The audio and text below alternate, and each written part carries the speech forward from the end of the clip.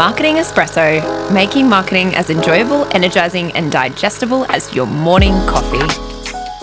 Hello. Thank you for joining me for another episode of Marketing Espresso. As always, so grateful that you are here. I have my usual asks of you, and that is leave me a review, a rating, say hi, all of that great stuff. It all helps me grow the podcast, and of course, refer to anyone that you think could, benefit from this podcast. So today I have a pretty cool guest. We've been in each other's worlds for a while now, and she sent me 2 beautiful copies of her book. So if you're listening to this, all I need you to do is send me the word money. And if you're the first one, I'm going to send you a copy of her book. So do it, get involved. We don't have competitions often on the podcast. So hopefully you're an early listener and you get in. But hey, you never know your luck, because some of you are quite quiet at reaching out. So yes, if you want a copy of her book, reach out, say hi and the word money. You can just say the word money if you don't want to actually chat with me. And if you're the first one, I'll send you a copy of her book. No T's and C's, guys. It's literally that simple.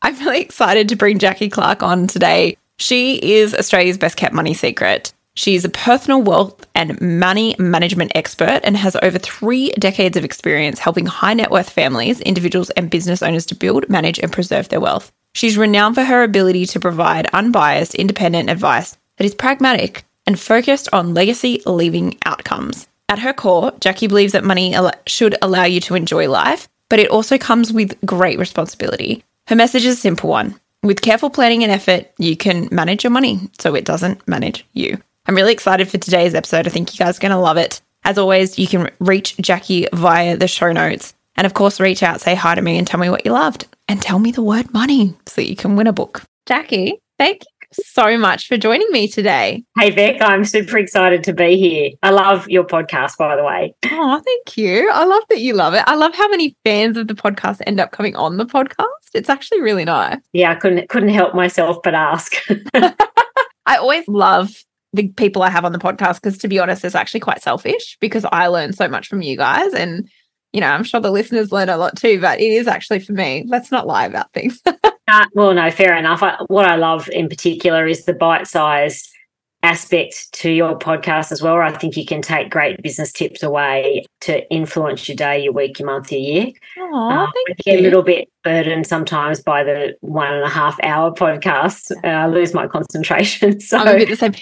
I find, because I travel into the city a fair bit and I always listen to podcasts on the way in. So my trip is about 45 minutes. And I find that if a podcast lasts longer than that and then I listen to it on the way home, I'm like, oh dear, like I've forgotten in my day what's happened that morning. So yeah, unless it was like really captivating. But yeah, I do find like smaller is better sometimes. We're on the same page.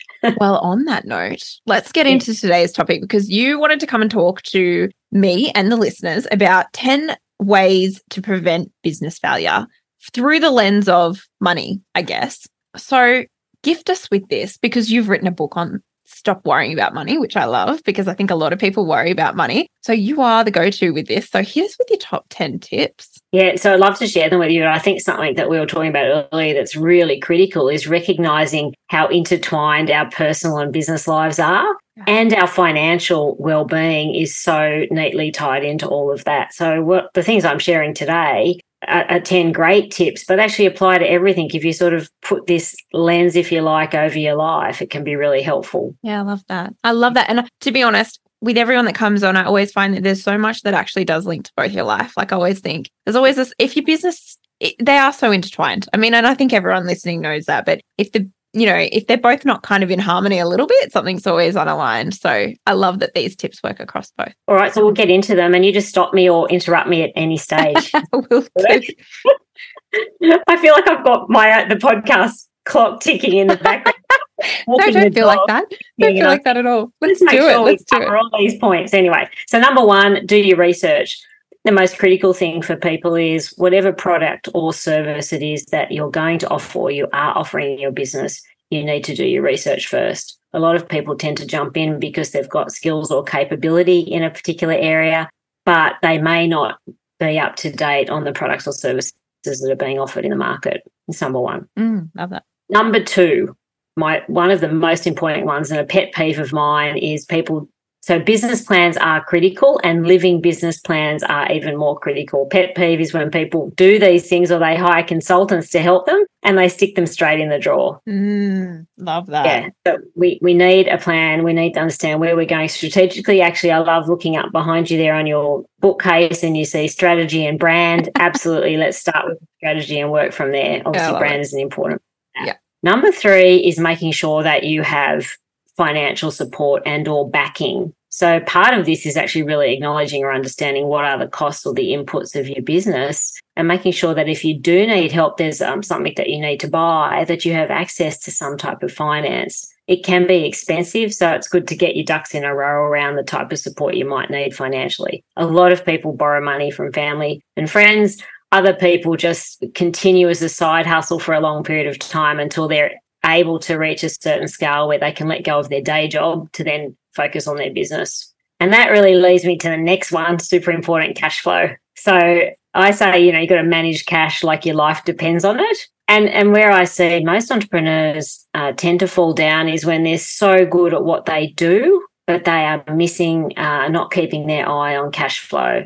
And that goes to a whole number of other areas where businesses face their greatest risk, which is where they might be earning an income, but they're then not setting aside money for tax. So I could spend a day talking about these types of risks, but if you think of cash as king and then you work from there, it's really important that people have got their eye on the ball daily, weekly, monthly. It's not something that you review with your accountant each quarter. Yeah, totally. Yeah. I love that point, because I know for me, like one of the biggest things I had coming into business was treating it like I treated my personal finances, was have that account for bills. Just put that money aside. It's not your money. Don't touch it.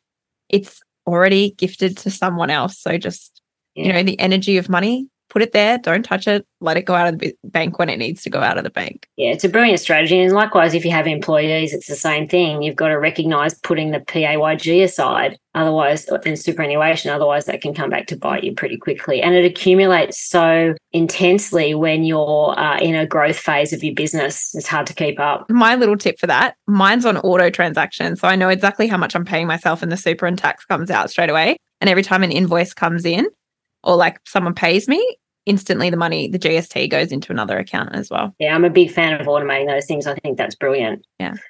So the next one brings me to you, actually, number 5, which is all about marketing and having. So if you are not a marketing ace, you must have an expert in your kit bag, and be that Beck Chappell or someone else.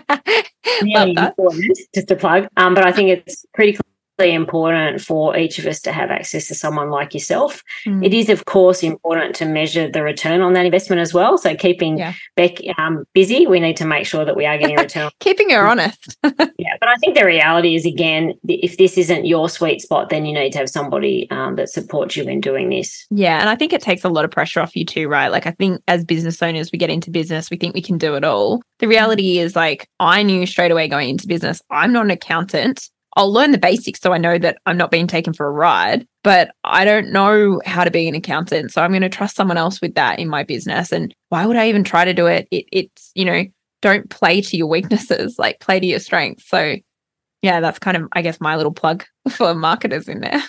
And look, I couldn't agree more. And it probably nicely follows on to my number 6, which is staying up to date with your customer needs and your competition. So it's not about competing with the competition. It's about understanding what they're doing. And part of, no doubt, a lot of the work that people in marketing particularly do is understanding customer feedback. Yeah. It's recognising feedback as a gift and working out how you can deploy that in your business to build loyalty. Because I think for all of us, that return customer and that loyalty is really special. And I think I see that a lot in products in particular, how important it is to have that following, a continued loyalty from customers and brand, and then people talk about you even better. Yeah, completely, 100%. It's so much easier to get. Like I had someone message me this morning saying, hey, Beck, referral from so-and-so, do you have a website I can go check out? How can I I'm like, but listen to the podcast, actually. That's the best way you're going to get a feel for if you like me or not. Like it's very easy to understand who I am from that. But yeah, getting that referral,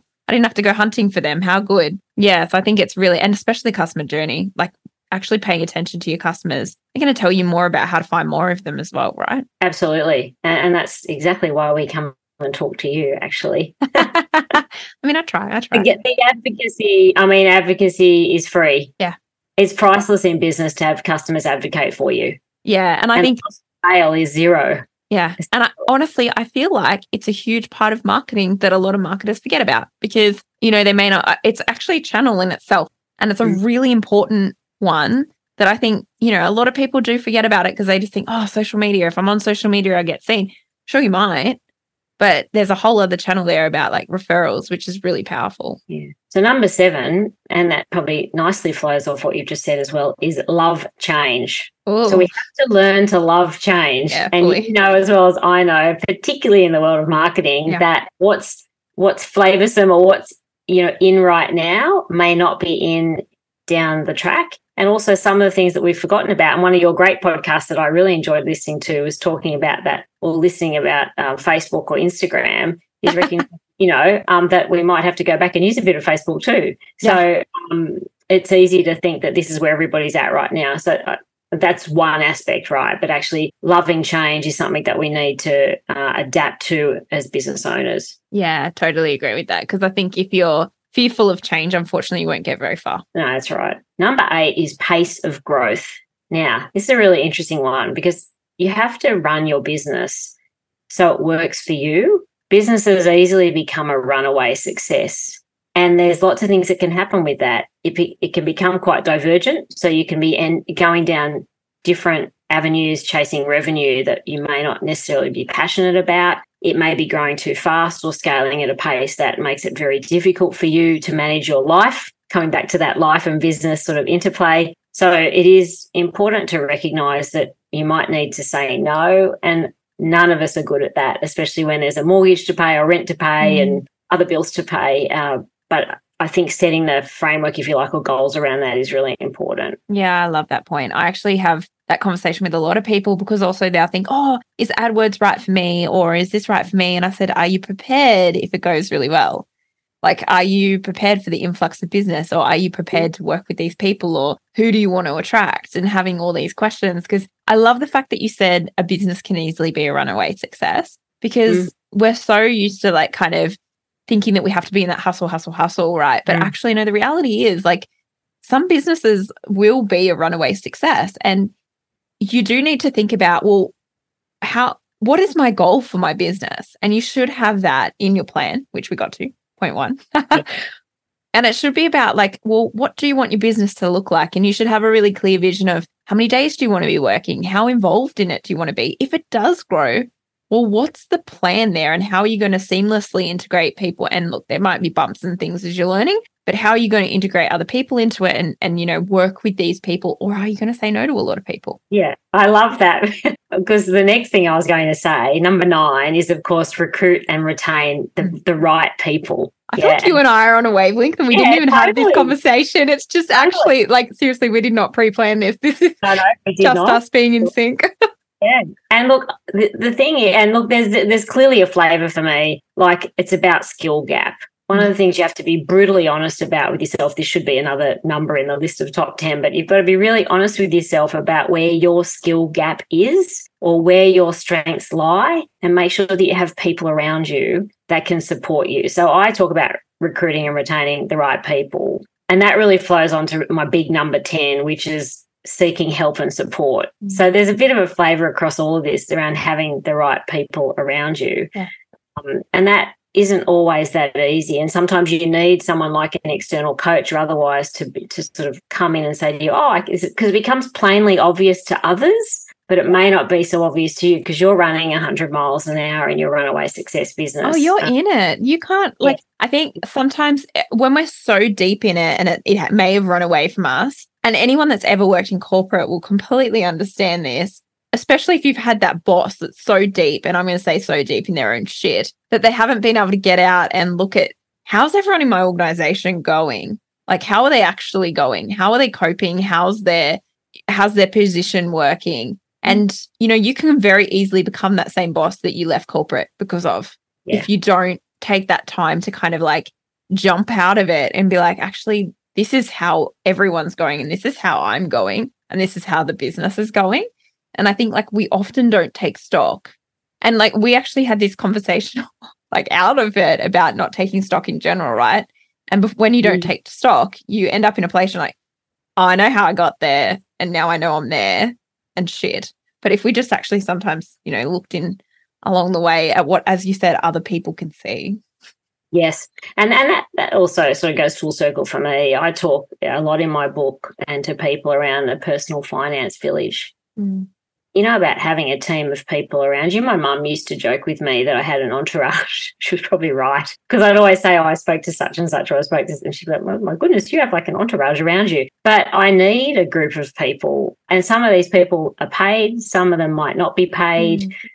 This is your accountant, your lawyer, your marketing expert, your personal coach, your business coach, could be your doctor, could be your psychologist or counsellor. All these people come together to help support us in making decisions in what we're doing. And I do think it's critical that we surround ourselves with a group of people. It's also important too, when you're choosing these people, that you have a level of rapport and trust with them. And that doesn't happen immediately, to be fair. Like you and I have got to know each other through a couple of different means. It's also nice when someone says you should meet that person. Yeah. And then you maybe see what they've been up to on the web, on Instagram, wherever it 100%. might be. Have a little stalk. Everyone does it. And then what I find often happens is 1, 2, or 3 people might mention something. Then to me, it's like, okay, I have to meet that person, or I should be working with that person.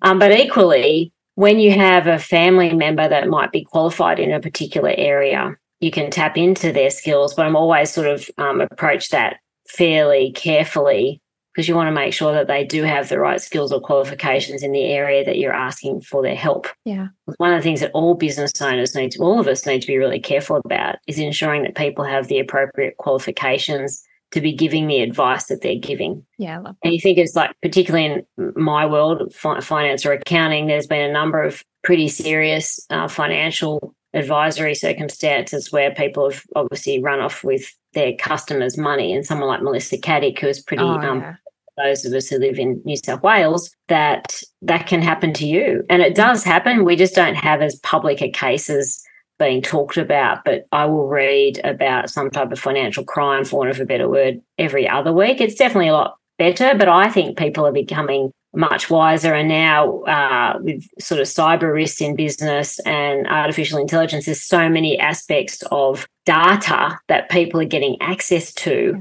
that can be used against us. So kind of, I guess, some of the warnings as well, things that we are dealing with that are changing around us. As we say, be comfortable with the change, learn to love it, because things are moving quickly. Yeah, completely be curious about the change, not fearful of it, right? Yeah, definitely. Yeah, I think that's a really good. And back to point 10 before we wrap up.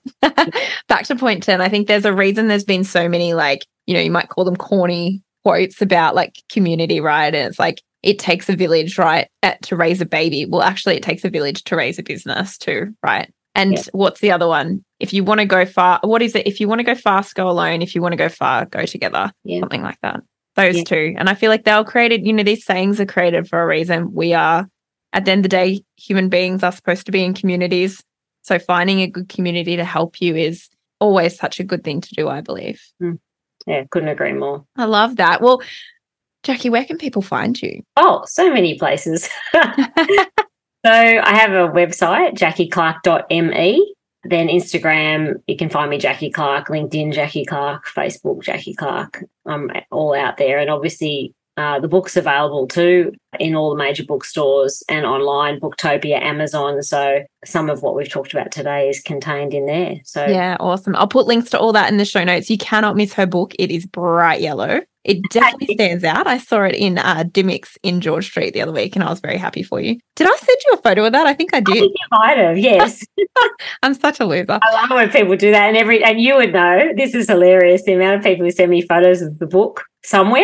And I say, I want you in the photo. Oh, really? Yeah. Oh, I should have taken a selfie. I mean, I'm not shy of a selfie, am I? Yeah, I think it brings life to it, personality. Love it. All right, well, I'll put all these details in the show notes. Thank you so much for joining me. I'm sure you'll be back. Thank you, Beck.